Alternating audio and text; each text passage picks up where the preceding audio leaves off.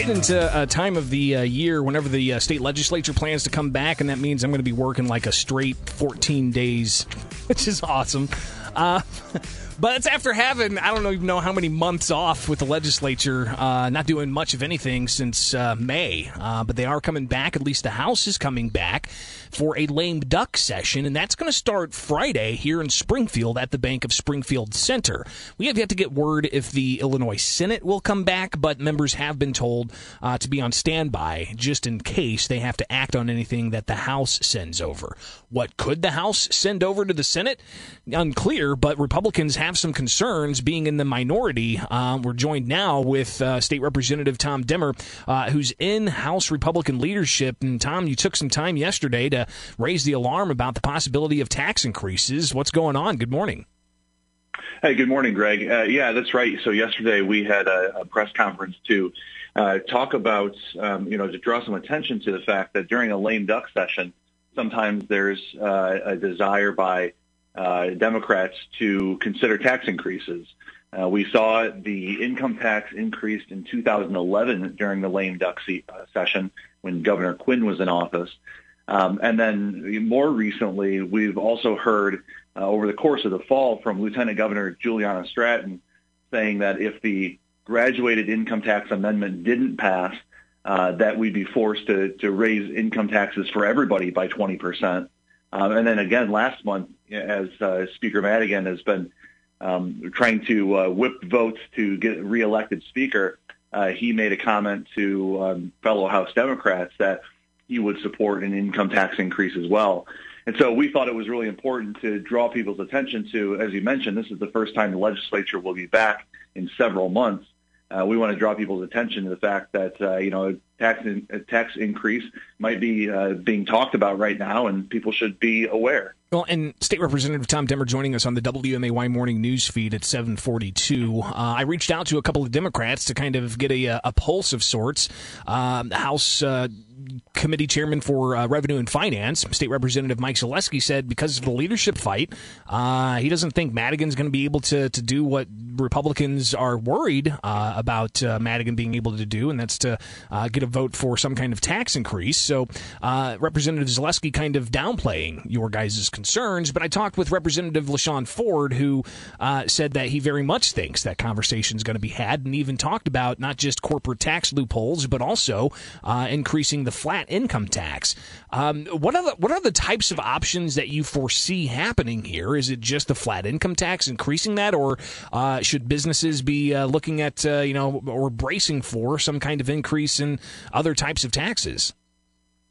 Well, I think, both things are important to keep an eye on. Representative Zaleski and a group of other House Democrats have talked about some of the corporate loopholes that they, are trying to focus on. So that's one aspect of it. But, the comments that I mentioned with regard to Lieutenant Governor Stratton and Speaker Madigan, both of them were talking about increasing the income tax, the flat tax on everybody. And so that's really something that's a lot more direct, has a much, much bigger impact on the state's finances, and is probably the one that most people are looking at right now. But again, we're drawing attention to it because we're just fresh off of an election in November where voters across the state from both parties overwhelmingly sent a message that they were opposed to an income tax increase. And I think that's the message that, we have to make sure is not forgotten too quickly in the Illinois House and Senate. One thing we always hear and when talking about Illinois' budget is Democrats who are in the supermajority, and they can do pretty much anything they want without any Republican support. They did that with the budget they passed, $42 billion based off $37 billion in spending, so the budget's $4 billion out of balance now, even after proposed cuts the governor is going to make. But Democrats constantly turn the mirror around and say, hey, Republicans, what's your plan? And Republicans get criticism because you guys don't necessarily put out specific plans, but Representative, I've been watching your guys' press conferences, and Leader Durkin said time and again, do what Governor Pritzker said back in 2019 and cut across the board. Why isn't that palatable for Democrats, you think? Yeah, that's a question you have to ask them. We've been asking for months for the administration to produce the list of options that they got from their agency heads. You know, the people who are actually implementing this budget day to day are the department directors and agency heads who oversee these large organizations within state government.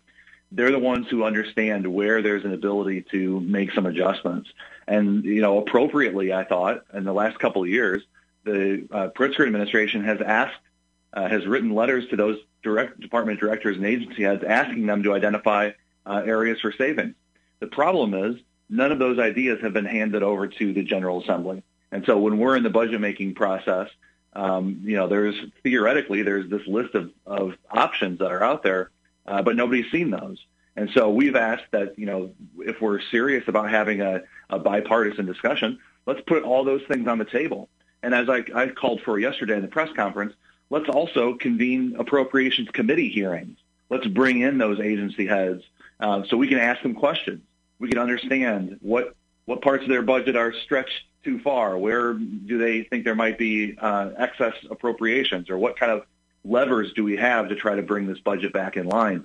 This budget has been, as you mentioned, this has been unbalanced since the day they passed it, since the day Governor Pritzker signed it. You know, we talked about this in May. This was wildly out of balance, and they didn't listen to us. Well, they've finally woken up to that fact, and you know, now we need to get serious about understanding how and what options are available to close that gap. No question the budget's going to be top of mind, but there's also a whole host of other things that could pop up. You guys mentioned there were dozens of bills pushed out of Rules Committee, and those could be changed within an instance, and we could see a whole variety of things pop up.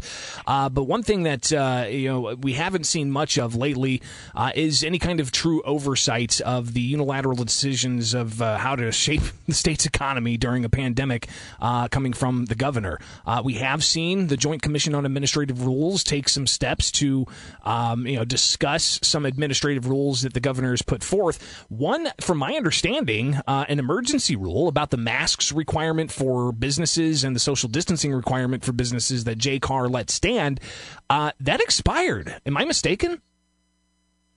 I believe that's correct. My understanding is that an extension to that emergency rule or a new emergency rule will be filed in similar vein to that. But we don't meet as JCAR until next week, and so we'll be keeping an eye on what action, you know, what emergency rules get filed, and then have a discussion at that appropriate time. When those rules are filed, because right now I haven't seen like a press release from the governor saying he refiled new rules or anything like that. You know, I don't own a business. I'm just a journalist and a talk show host. But there are businesses out there impacted by these rules. How do they know when these emergency rules are filed? Well, to be honest, it's a little bit of a complex situation. You know, we have both on the JCAR website. If you go to ilga.gov, you can find a link to the Joint Committee on Administrative Rules.